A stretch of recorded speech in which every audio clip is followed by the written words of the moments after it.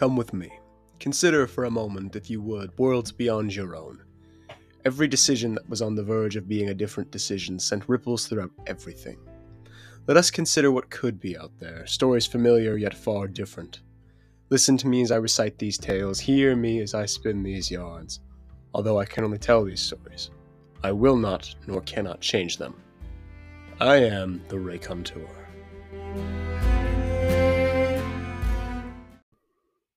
Today's tale comes from Earth 87, a world very similar to your own. The notable differences include slight alterations to worldwide history, occurring circa 1863. Some level of magic more than your own, and, of course, this story. Let us begin. We begin in a feudal Japanese countryside. Direct your attention to the man riding a black horse through the flowered grass. The man is Kenji Bushida, a former samurai. Bushida Kenji was entrusted with a noble's life to protect her through a trip through bandit country. As fate would have it, they were ambushed by a group of ruffians. Despite the samurai's best efforts, he was unable to prevent the noble's death. In his anger, he slaughtered the outlaws and held the noble as she passed on. He prepared to kill himself, the only way to regain his lost honor. But he was stopped. Holding the tanto he intended to commit seppuku with was a red hand. Attached to that hand, Kenji realized, was an oni, a demon with fang-like tusks and equally sharp horns jutting just beyond its silky white hair. Kenji recoiled and drew his katana. The oni held up its hands, asking peace. Kenji skeptically lowered the sword as it began to speak. Lord Bushida, I am Arashi, a servant of Fujin and Raijin, lords of the wind and storm. I come bearing horrible news. Amatsu Mikeboshi, kami of the chaos itself, has found an evil greater than he, and he plans to sacrifice the world of man to it. The shogun has fallen to his influence. The court of heaven has agreed that you will slay the shogun while they fight the kami of chaos. Kenji took this in. The gods had chosen him, a fallen samurai, and they had sent an oni messenger? Since when did the gods align themselves with demons? And yet, Kenji felt no malice from this oni. He considered, for a moment, if this oni was truly a servant of Fujin and Raijin, then it didn't seem like he had much of a choice. But nonetheless, Kenji agreed. A thunderclap boomed as Kenji said this. He jumped and looked around. He turned and saw that the oni had disappeared, leaving behind a samurai half-mask and his tanto. Kenji crouched down to retrieve the dagger and inspected the mask. It was a macabre effigy in the shape of a half-mask. Sections of a skull and jawbone had been carved into the visage of an oni's jaws. There was no strap or way to wear it, yet Kenji felt power radiating from the mask. On the inside, the bones were inscribed with old runes Kenji couldn't even recognize. As he picked it up, Kenji heard the demon's voice in his mind. I've been instructed to help you, Bushida-san. But be warned, despite my best efforts, you still deal with a demon. My power can be intoxicating. With that cryptic warning, Kenji affixed the mask to his belt and mounted his black horse. Kage, he said, I think we might be in over our heads. The horse snickered in response. Kenji swore it sounded like a chuckle. As they rode, the demon elaborated further on his origins. He told the samurai of the god of chaos rallying an army of demons to fight in his war on the gods. Amatsu Mikeboshi was instructed by his new ally to also find a servant in the mortal world. When Kenji asked who that new ally was, he could hear the quivering in the demon's voice as he spoke. He was only called the Kageboshi. Kenji drew up his collar as he shivered. The silhouette. Arashi continued, only one of our number ever laid eyes on the Kageboshi. He only described it as a shadow that Amatsu Mikeboshi feared. Not long after that Oni collapsed, and he never rose again. Arashi explained that he grew too fearful to follow the Kami of Chaos any further. Eventually, he slipped out of the underworld and traveled to the gods. He met the Kami of Winds and the Kami of Storms and begged them to help him fight this threat. He entered their servitude, and here they were now. Kenji told Arashi of his own story. Growing up in the schools of the samurai, his parents' death, his failure to protect the noblewoman, his attempted suicide, meeting Arashi, here they were. He didn't go into much detail. Kenji didn't enjoy talking about himself. Arashi seemed to sense this and didn't ask any further. They rode in silence until an arrow thudded into a tree. It stabbed into a tree trunk, missing Kenji's head by centimeters. It shuddered, then slowed to a stop. Kenji pulled Kage to a stop and scanned around him. He heard Arashi hiss at him. The mask! Kenji pulled the bones over his own face and felt it latch onto him. He felt his senses heighten as he looked again. This time he saw the arrow shooting straight for his head. He felt Arashi place his sword in front of the arrow, splitting it down the middle. Kenji felt himself smile beneath the bones. He leapt up from Kage and soared before the archer. The archer, who was terrified in his final moments by this bone demon who jumped 20 meters to attack him, crumpled beneath Kenji's weight as they collided. Kenji rolled and returned to his feet. Another attacker knocked the sword from his hands. Before Kenji could draw either of the smaller samurai swords he carried, he saw two ethereal arms that appeared to be made of thunderclouds, holding on to scythes attached to chains that materialize. The Kurosagamas tore into the second attacker. Kenji stared at the arms as they slowly dissipated. Kenji tried to pull the mask from his face. It resisted him, fighting his attempts to remove it, but eventually he won out. Kenji mounted Kage and continued the ride. It dawned on Kenji that he had no idea where the horse was going, but Arashi assured him they were on the right path. Later, Arashi asked him, "Do you know the story of the Shogun, Kenji?" Kenji pondered. "I'm afraid not, at least not terribly accurately." Arashi began the story of how the Shogun came to power. Takanashi Aku was the fifth child in the family of the previous Shogun, Takanashi Shon. The boy grew up and became angry, and eventually took up his father's sword and slayed his family. He seized the power of office and has ruled with an iron fist ever since. He's taken great measures to be certain that the people of Japan, nor the traders that arrived when the country recently opened its borders, didn't view him as anything but a god in mortal form. But he left behind the manor his family had lived in before moving his residence to the Shogun's palace. In there lies a peace needed to strike down the corrupt ruler. Not much later, Kenji arrived at an old, decrepit house. It was large, but was well hidden by trees and overgrowth. The large doors creaked open as Kenji pushed against them. One sagged under the weight of age as Kenji slipped inside. His vision adjusted slowly, but he understood what he was seeing. A ruin that had been neglected after the family was slaughtered. He walked through carefully. He felt like an intruder, which he was to an extent, but he also needed to get through this house. Eventually he found it. There was a sword stabbed into the ground and still stained with blood. Kenji could see the insignia of Clan Takanashi still visible on the handle. The symbol of 3 birds on a tree branch looked like a moment of peace among the death around the sword. Beneath it were 4 mounds. Perhaps someone had come to bury the family. Perhaps the Shogun himself. Kenji shook his head and reached out to the sword. His hands shook as he wrapped his hands around the handle. He heard the demon murmur quietly in his mind, "There's power in blood." Kenji could almost hear the spirits wailing as he freed the old sword.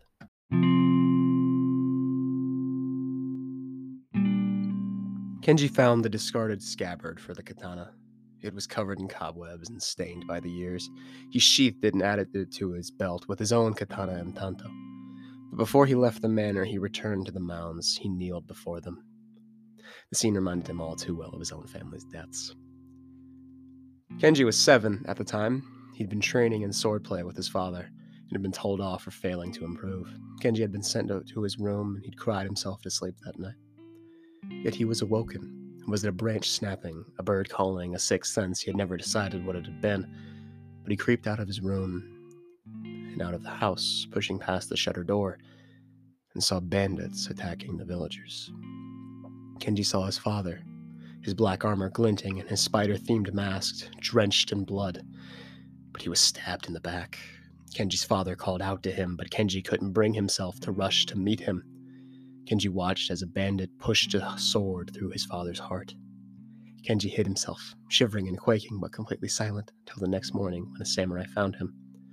He was taken in by his uncle and aunt. Kenji inherited his father's armor, but couldn't bring himself to look at it, much less wear it. He kept it and his father's swords in a sheath beneath its home, locked up in a chest beneath the floorboard. He never knew what had happened to his mother. As Kenji knelt and reflected, he bowed to the mounds.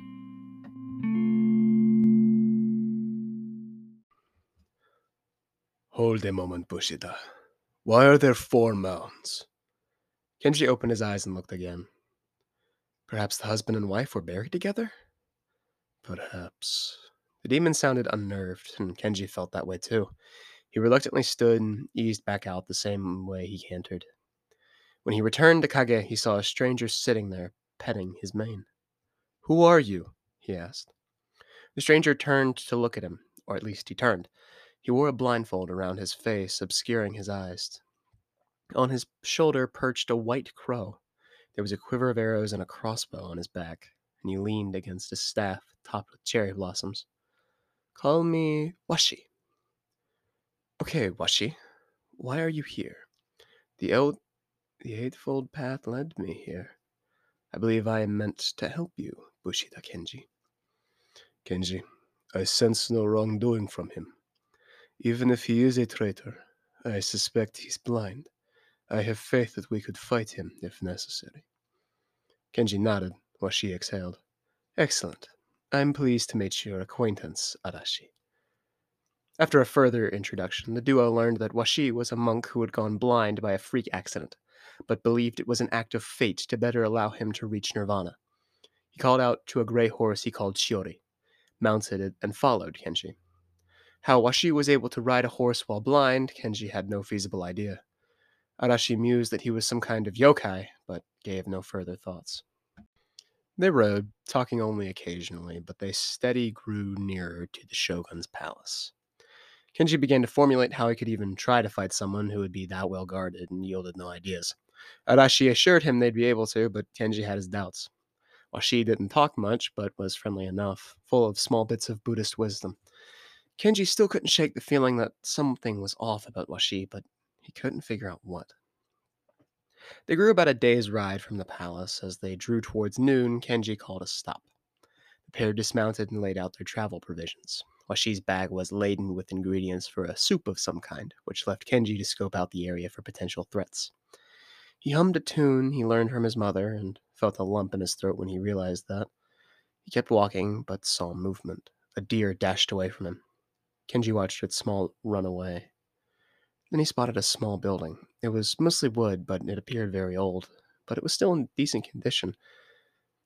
He could see the door was firmly closed and the shutters were drawn. It felt wrong to call it a house. A shed would be more accurate. Kenji crouched down, his hands dropped to his sword and the mask. He listened as astutely as he could. Nothing. Not even a bird calling. He stood back up and eased out of the forest, returning to Washi preparing their soup. They ate in silence. Kenji was unable to sit peacefully. He felt like something was watching him. Washi didn't share these concerns even when Kenji told him of the house. He laid down on the grass and seemed to fall asleep immediately. Kenji rolled his eyes at his companion and once again patrolled the perimeter. His hand tightly gripped the handle of his katana as he paced. There! A branch snapped. He drew his sword and held the mask in his other hand. After a moment of silence, he slid the demon's face over his own. Seeing through heightened eyes, Kenji observed a deer. No, it was the same deer from before. There was an intelligent gleam in its eyes, and now seeing through the demon's own eyes, he saw an aura surrounding the creature. He unsheathed his katana and lunged forward. The deer leapt backwards and stood up. Suddenly, in its place was a striking snake. Kenji was too committed to the strike and unable to cut the snake down fast enough. Right before the snake could reach him, another arm, once again made from thunderclouds, grabbed it by the neck and held it. It wreathed and hissed in its grip, but Kenji nor Arashi refused to lessen the hold. Finally, the snake relented and changed shape into a man. While Kenji still held him, an arrow thudded into a nearby tree. Washi emerged with another arrow already loaded into his crossbow, trained on the shapeshifter. Kenji, do you know who this is? Washi sounded far away to Kenji. He could tell this was the demon's power affecting him. Through his own willpower, he fought back to his own mind. No, Washi, I don't. Who is this? This is Anzen, the Shogun's enforcer, and a sorcerer. Kenji could feel the demon straining against him, eager to lash out and kill the advisor. He was gritting his teeth not to just snap the man's neck now and get it over with, but it was taking all he had. He knew Washi was interrogating Anzen, but he couldn't hear them over his own internal struggle. At some point, Arashi broke free of Kenji's reining in and reached out to bite at Anzen. Kenji could hear cracking as the mask's fangs shifted and parted to reveal its teeth and prepare to devour the sorcerer. All Kenji could hear was Washi calling out before it all went dark. Kenji's eyes opened inside a solid black room.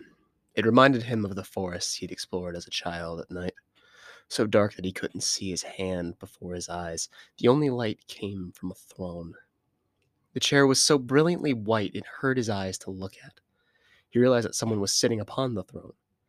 It was the noble, one he'd failed to protect. Somehow she was here. "The Kageboshi," he heard Arashi whisper. Kenji saw that the noble was missing her eyes. In their place were just two hollow sockets. "Bushida Kenji." The Kageboshi's voice was light, as though Kenji had just met with an old friend. "You really should take the Shogun's place.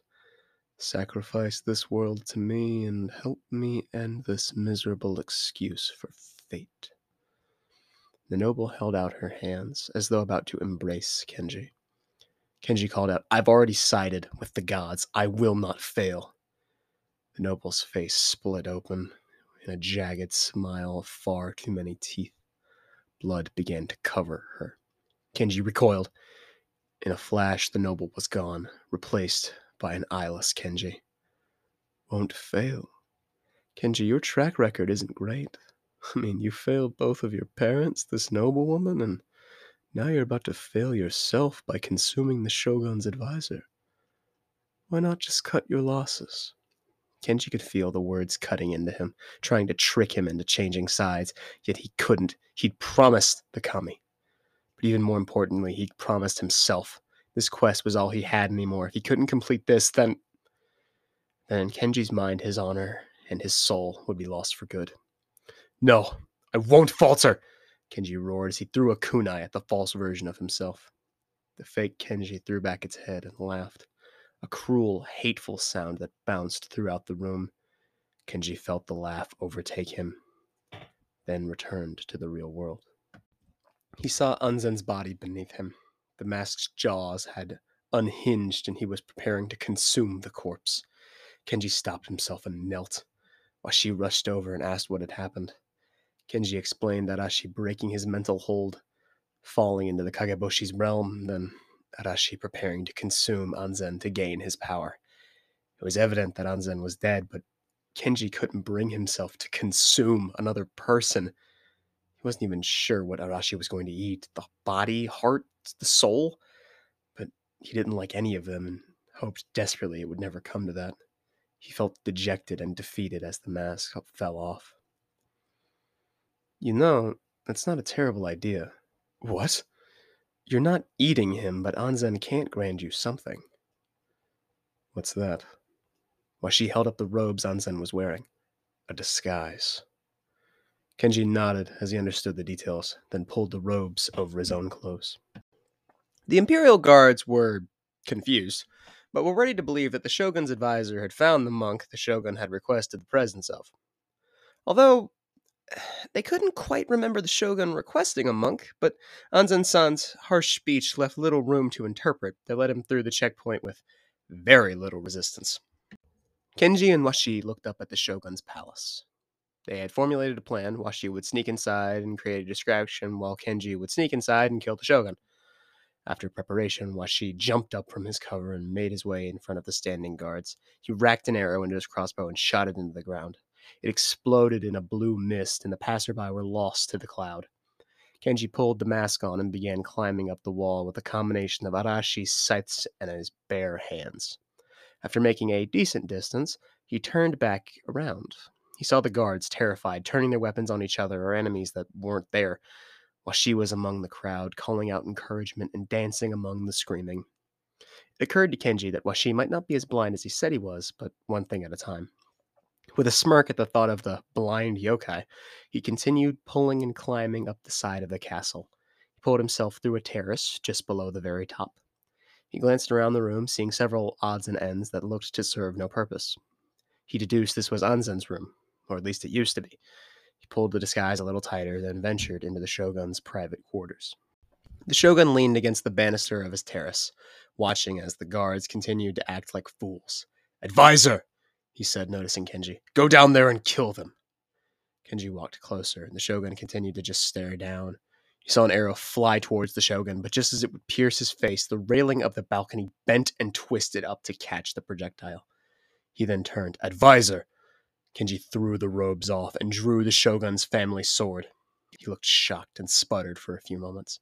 Kenji took this opportunity to try to take a slice, but the floor rose up and blocked the attack. Kenji redoubled his efforts and sliced through the wall to find the emperor, manipulating the palace to carry him away. Using Arashi's kirisagamas and a grim determination, he set about swinging and climbing his way to follow the shogun. Several times he had to dodge the pieces of the castle throwing themselves at him. Finally, Kenji crawled to the highest peak of the castle. The shogun had run out of the structure to manipulate. Using the last possible piece before it all went down, he called a sword to his hand to clash with Kenji's. The shogun was shocked to see the Ronin wielding the sword of Clan Takanashi. The swords crossed and over, sparks flew as they met. Kenji saw the rage in the shogun's eyes, hate and fear at what Kenji could cause. In a masterful display of skill, the shogun knocked the family sword from his hands. Kenji jumped backwards, narrowly avoiding falling from the edge. The shogun spun his sword and prepared to cut the Ronin down. Kenji threw a kunai to disorient the shogun. He picked up the sword and unsheathed his own. Kenji remembered his father's teachings. Kazumasa had told Kenji that dual-wielding was a dangerous art, made worth only by master swordsmen. But this was Kenji's only plan, so he needed to be a master. Shogun readied his sword. Kenji pulled the mask over his face.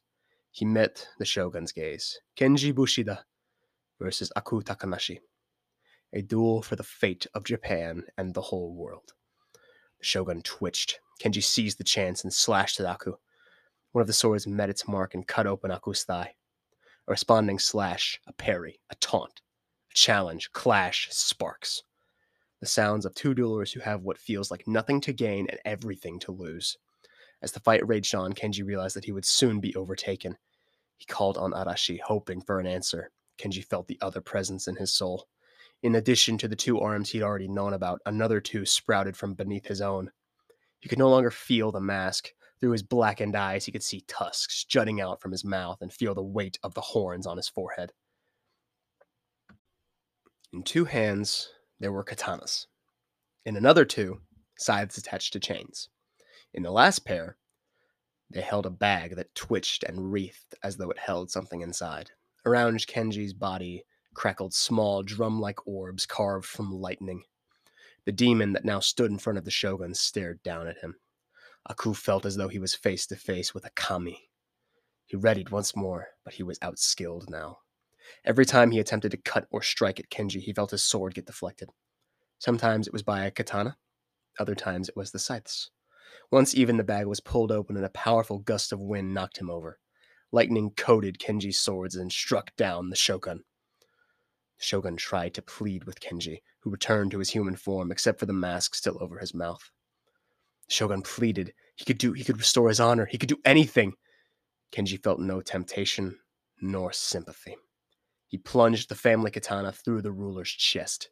He knelt down and said, "In the name of the storm and the wind, I bind you to this sword, so you may enter the next life in chains. May your death benefit all beings." The shogun screamed as his soul was ripped from his body by an electrically charged wind. Then, Kenji began his trip down. Years later, Washi had taken over as shogun. Some people claimed that he was Aku's brother. Others still believed that he was a yokai brought forth by the gods to lead humanity to a brighter future. But most of Japan just believed him to be a wise man who had taken the throne. Whatever the case, he proved much better than his predecessor. He met Kenji once when he turned in a bounty. Washi offered to restore his samurai title, to which he refused. Kenji said that his life as a Ronin had served him far better than a samurai. But, should he be needed, he would be there. Kenji then slipped the mask over his face and rode off. Washi never did see Kenji Bushida ever again. But as for the Ronin himself, his story isn't yet over. The Kagaboshi assured him of that in a cryptic dream, but that, of course, is a story for another day. That, my friend, is all for today. Bushida-san did not regain his honor, but he did regain his peace. He and the Oni made a name for themselves, keeping Japan free from bandits and demons alike. Although, I do believe he has another story worthy of our time. I hope you'll join me again. As always, I've been the Raconteur. You've been my guest, and this has been my Compendium of Many Worlds. I'll see you next time.